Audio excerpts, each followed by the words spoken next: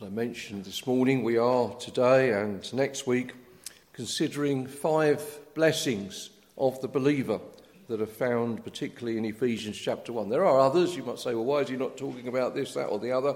Well, I've just pulled 5 out for this occasion. The first one, the nature of the blessings of God, we looked at this morning. We're going to look at tonight the blessing of a sure inheritance. And on Tuesday, we'll look at the blessing of God's acceptance. And next Lord's Day, God willing, we'll look at the blessing of redemption in the morning and the blessing of God's abundance or his generosity in the evening. So then, this morning we're considering the description that is given in Ephesians 1 of these blessings. And we saw they were continual blessings day by day. We saw that they were spiritual in nature, that they are heavenly blessings. They do not belong, as it were, on this earth. They've been brought down to us, and that they are complete in Jesus Christ. So then, tonight we turn to the blessing of an inheritance. I guess many people of what you might call a mature age have come into an inheritance of some kind. It might have merely been a token in memory of a loved one, or it might have been a substantial gift of maybe a sum of money or property. And our passage that we've read today tells us that the people of God have an inheritance that is way beyond anything on this earth. And more than that, it's an inheritance that you can actually get some of it now. Well, that's an unusual inheritance, isn't it? But that's what the scripture says. And our text for tonight then is from verse 11, in whom we have obtained an inheritance. And a little bit from verse 14, which is the earnest of our inheritance. Now, you wouldn't normally look forward to an inheritance, would you? I did once. That's a confession, isn't it?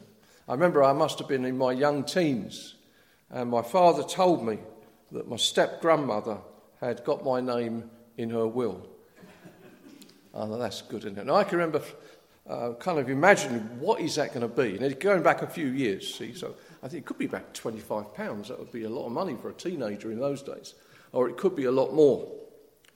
Well, many years later, I ended up pastoring a church where she was actually a member. And she lived an inordinate length of time. And when she died, she left me nothing. So there's an expectation, you see. And sometimes our hopes are dashed, but not here. As I say, you normally wouldn't look forward to an inheritance, but we may look forward to this one. We're entitled to do so. We're encouraged to do so. So what's an inheritance? Well, it's something someone leaves us, isn't it, in a will. People can make a will in all sorts of strange ways as long as it's legal. Many years ago, and I know I've told you this before, but many years ago, one job I had to lecture in basic English law, and one of those issues, of course, was inheritance. And that took up a number of sessions. And I seem to remember telling people, whether it's still true or not, I don't know, but legally you could write a will on the side of an elephant or on an eggshell. Both would be legal. Both would be difficult to file, but they would be legal, as long as everything else was in order. And making a will means, doesn't it, that when you've died, your possessions will be distributed according to what you wish. And if your name is written in that will, then you'll get whatever is beside it. And there's some very rich people in the world, isn't there? And when you look into where their money came from, it only came from an inheritance. There were some very, very large inheritances down through the generations. But my friends, nothing compares to your inheritance and my inheritance if we are a believer. Now, I've got 4 points this evening. None of them are at great length, but the first is this: what is the Christian's inheritance? We'd like to know what we're going to get.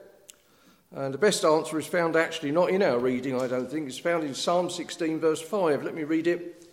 It says, "The Lord is the portion of mine inheritance." I think that sums up what the Christian's inheritance is. The Lord is the portion of mine inheritance. Elsewhere, when it's talking about the Christian's reward, it says, or the Lord says, our reward is with him. In other words, our inheritance, everything we're going to talk about in a moment, is in Christ. And Christ himself is our inheritance and all that we have in him. And that's what Paul is saying here, really, when he writes to the church at Ephesus, when he says, as we quoted this morning, we're blessed with all spiritual blessings in heavenly places in Christ. And so many times you read that, particularly in the New Testament, of course, it's in Christ. Now, it's useful to remember that the people who read this letter from Paul at Ephesus, many of them would have been very poor people. Some were slaves, servants. They had little of this world's goods. And so if someone tells them you've got an inheritance, that meant a great deal to them. For most of you here, if I tell you you've got an inheritance, you're actually looking fairly wealthy already. It might give you a little extra, but you have sufficient. These people didn't. They were living at the bottom of the social pile. And here we learn that the things of this world have little value when it comes to our souls and eternity. Perhaps I can try and remember the exact words. A sticker in my study there, it says, remember all things or see all things in the light of eternity. Doesn't mean we're to neglect the things of this world, but everything we do should be seen. How will this be seen in eternity? And when it comes to an inheritance, we're talking about something that will be seen in eternity. This is something important for us. When I was a pastor in Essex, we sometimes used a hymn book that went back where its origins came from the 1800s. And the people who got that hymn book together then were working amongst a community that were very poor. And in fact, the culture, not just of them, but the area at the time, particularly in Essex, was agricultural. And so a lot of those people would be up very early in the morning, they would be working long hours, and they would get very low wages. There was no guaranteed minimum wage in those days. And the hymn book that they got together had got one of the biggest sections on heaven that I've seen in any hymn book, because that was their aspiration. They were never going to get anything much here. Heaven was their delight. They were looking for their inheritance. And what a glorious inheritance to possess in the future in Christ. Let me just give a little glimpse for a moment. We've got a passage here, for example, in 1 Corinthians 2, verse 9 and 10. As it is written, eye has not seen, ear has not heard, neither has it entered into the heart of man, the things which God hath prepared for them that love him. I'm going to read the next verse as well, because otherwise someone will tell me, why didn't you read the next verse? But just get that verse for a moment.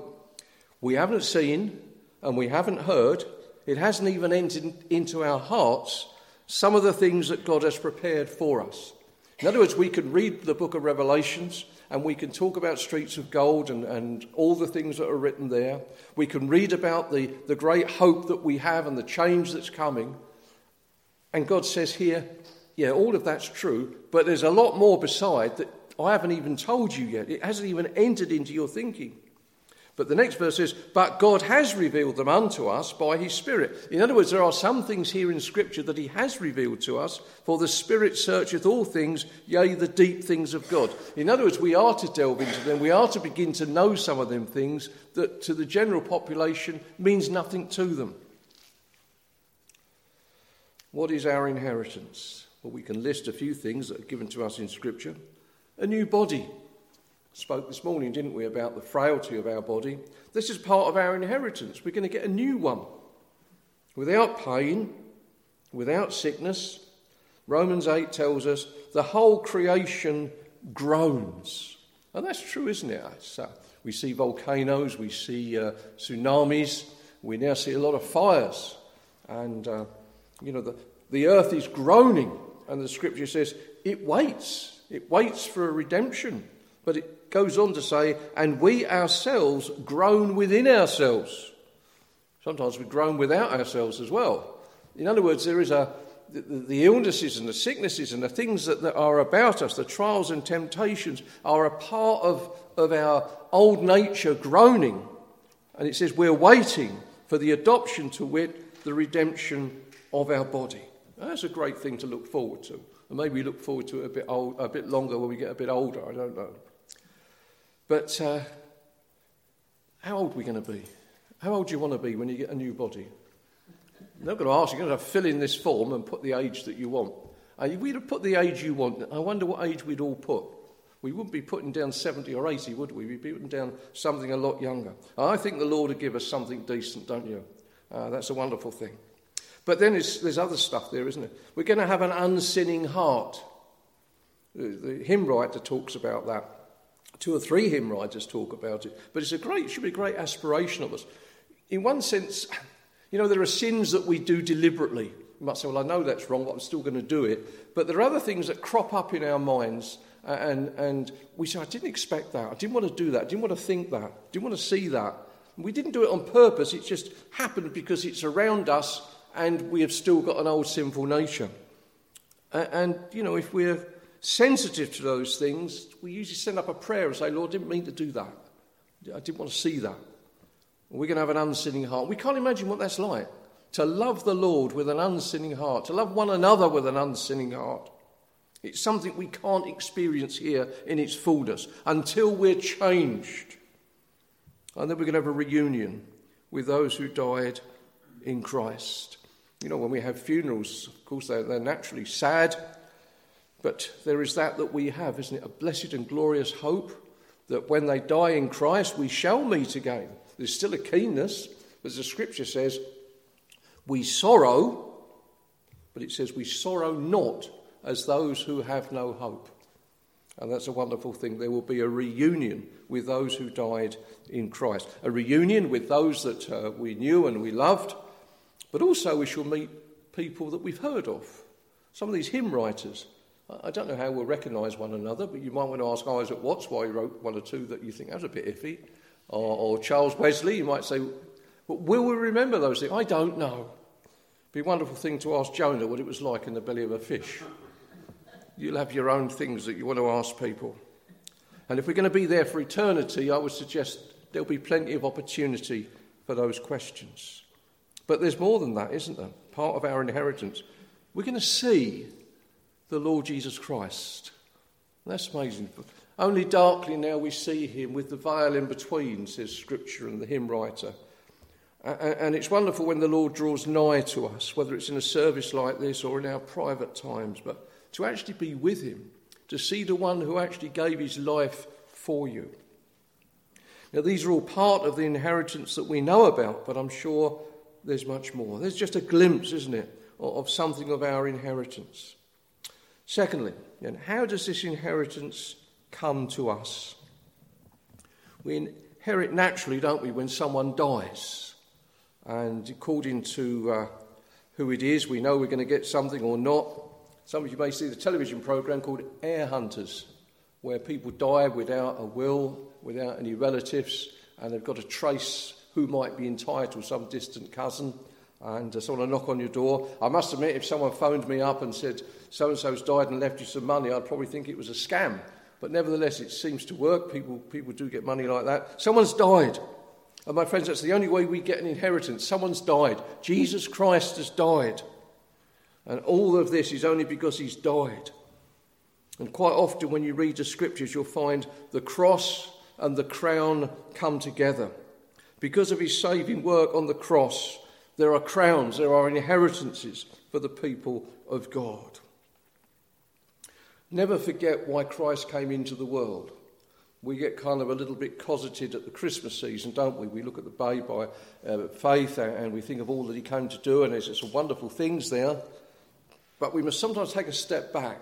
What did the Lord say? John records it. Jesus came into the world that we might be one day where he is. That's a great summary of the gospel and what Jesus was doing. To take us where we ought not to go, as it were, that we might be where he is. And so our inheritance comes through his death, but we sorrow not like we do with one another, with the loss of an earthly friend, because our Lord has risen again. That's wonderful, isn't it? We have our inheritance and we have our Saviour. would be a wonderful thing if our loved ones passed away and we got whatever they wanted to give us and then, well, they'd want it back again, wouldn't they, if they came back again? It doesn't work like that with the Saviour. And Paul writes, Church at Rome, chapter 8, verse 17, says, if we're children, then we're heirs, heirs of God, joint heirs with Christ, if so be that we suffer with him, that we may be also glorified together. We're heirs. Strangers don't get a look in here unless saved by grace, and then we're pilgrims passing through. So then our inheritance comes through Christ's death, but also through his resurrection. Now look at the nature, thirdly then, of our inheritance. We've seen what it is, at least in part. But, having your name in someone's will as a beneficiary can mean you get nothing, as I told you with my particular relative.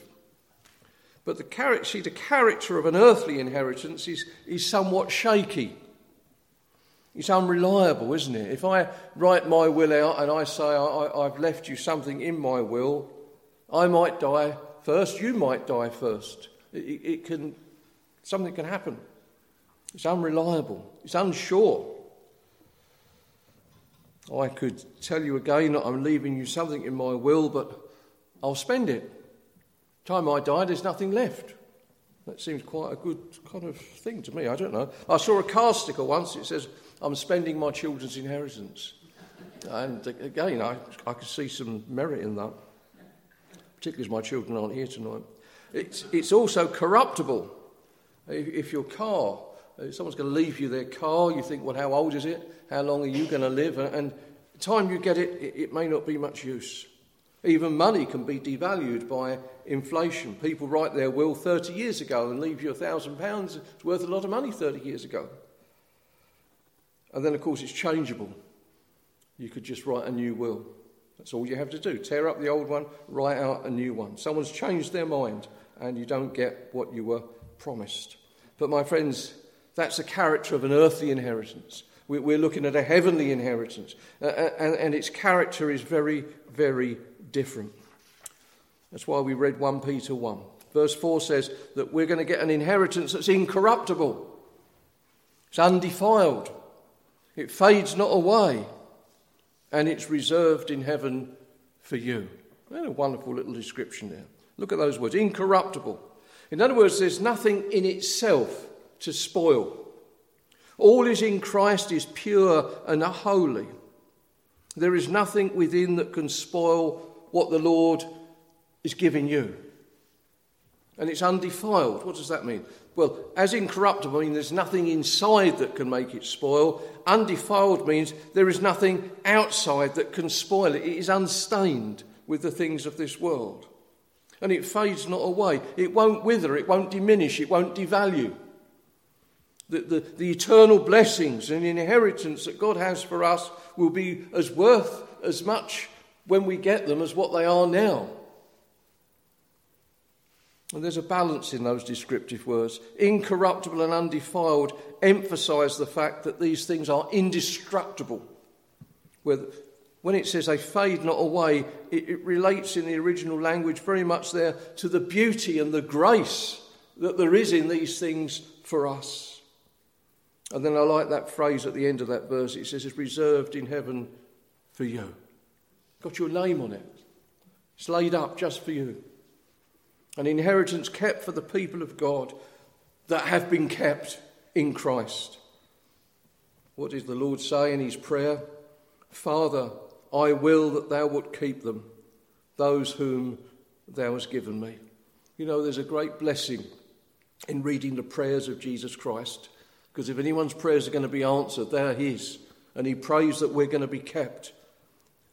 And he's going to keep not only us, but that inheritance for us.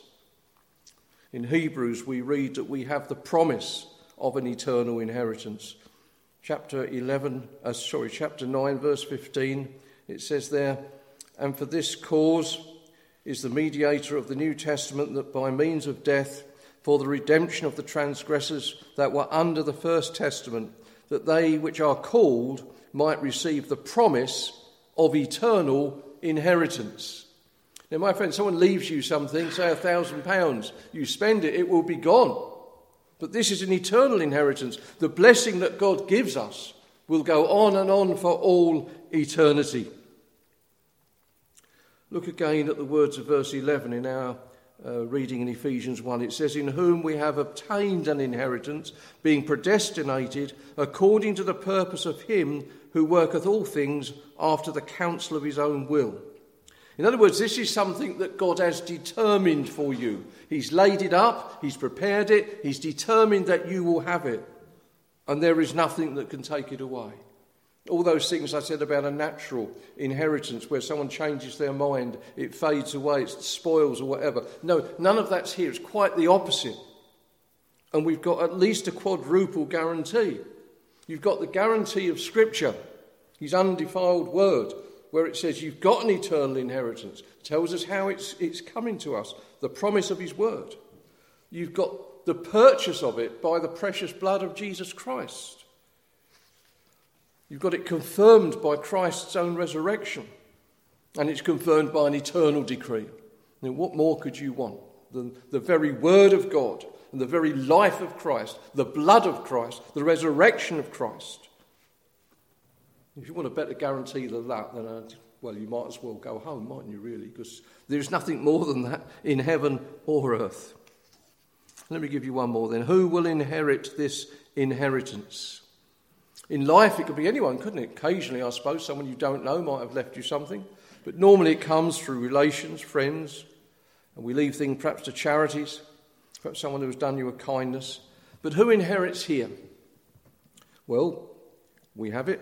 The saints, the faithful, or 1 Peter 1, it says, those who are kept by the power of God through faith unto salvation, ready to be revealed at the last time. Isn't that a wonderful thing? We're going to be revealed at the last time.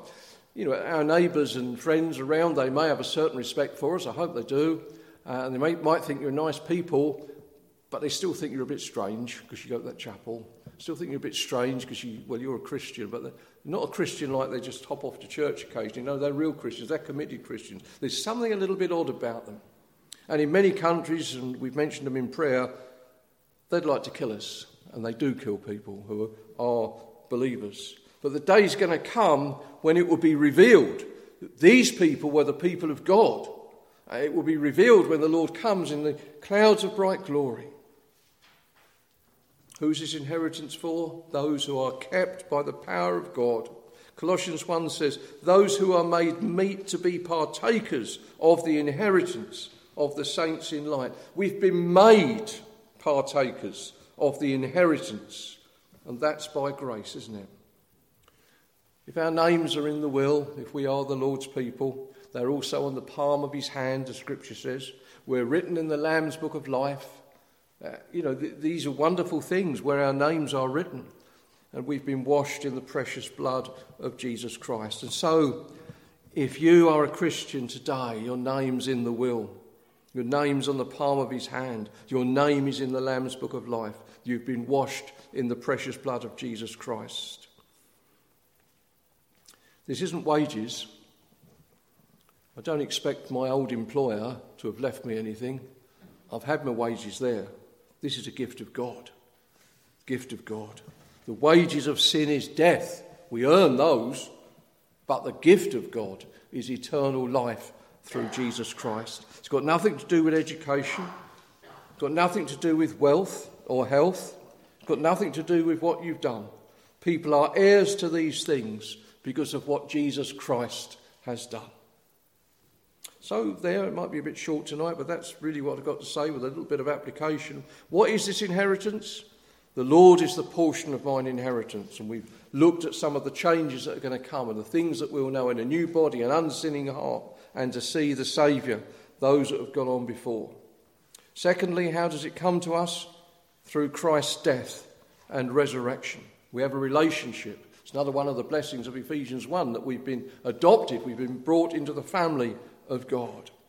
And the nature of that inheritance is eternal, it's incorruptible, it's undefiled, it fades not away, it's reserved in heaven for you. And who will inherit? Those in Jesus Christ, those who have come to repentance and faith. So a little bit of application then. You can enjoy some of this now. Can't do that, can you? Not really. If I'd gone to my dad and said, like the prodigal dad, you're going to die one day and you're going to leave me something of hope, give us a bit now. Can you have an advance on that? I know what he would have said, and it wouldn't have been very gracious. And I don't blame him, really. It sounds presumptuous, doesn't it, say we can get a portion now. But look at verse 14 of our reading in Ephesians 1.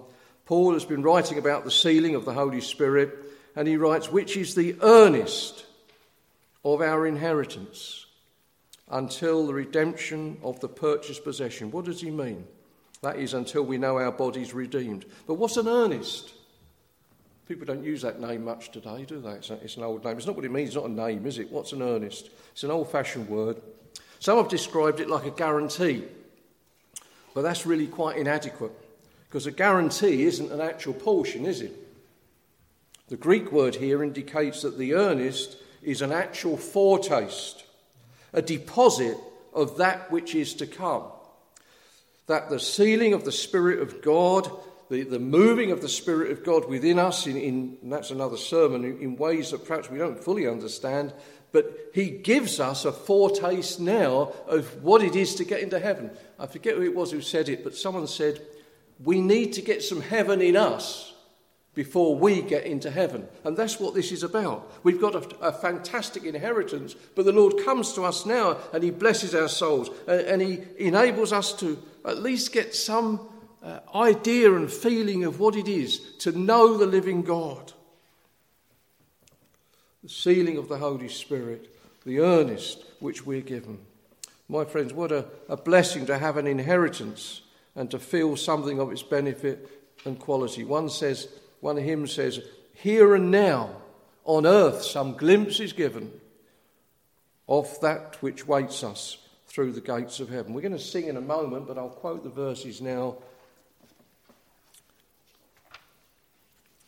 It's 647, I say we'll sing it in a few moments, but it says there, true pleasures abound in the rapturous sound, and whoever has found it has paradise found.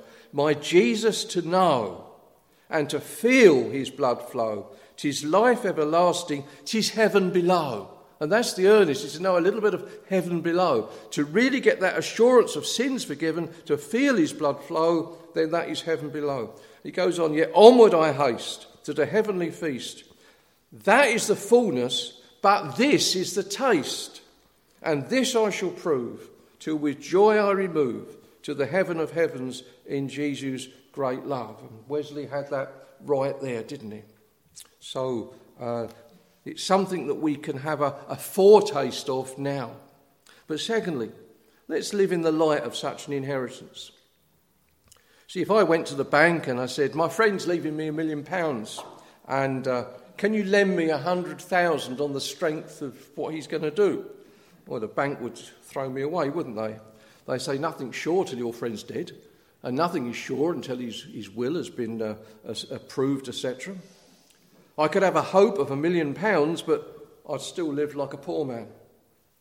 But you see, the Christian's inheritance is certain. It's sure. So you can go to the bank of heaven and you can draw on that. You can have a portion here and now, and we may enjoy that now. Christians ought not to live as spiritual paupers. We may have to be poor in this world's goods in some circumstances. That's another subject. But we should be rich in the things of God. And my friends, we can only do that if we're close to him. We won't if we walk in sin. We have to walk worthy. We have to walk carefully. We have to render unto him the glory that is his due. That we are undeserving sinners, but we're saved by grace. Let's be thankful also. Verse 12 says that we should be to the praise of his glory, who first trusted in Christ. In other words, these blessings, they are for us to enjoy, but not a selfish enjoyment. It doesn't make us better than other people, but that we might enjoy them, and in enjoying them, give praise unto God from whom these heavenly blessings came. And then finally tonight, to any without a portion, what hinders you? You say, well, my name is in that will. I don't know whether I've got an inheritance. My friends, the price has been paid, and all that God demands of you has been met in Jesus Christ. You need to feel a need of him. You need to know that burden of sin. And why not look to Christ, whether we're here or whether we're online? We may look to Christ, and we must keep looking and keep seeking until we have that assurance of sins forgiven. It'd be wonderful if someone could look back on this day and say, that was the day the Lord dealt with my soul. What a wonderful blessing that would be. Well, may the Lord bless us as we look forward to this inheritance, give him praise for it, and enjoy a portion of it whilst we're here below, for his name's sake. Amen.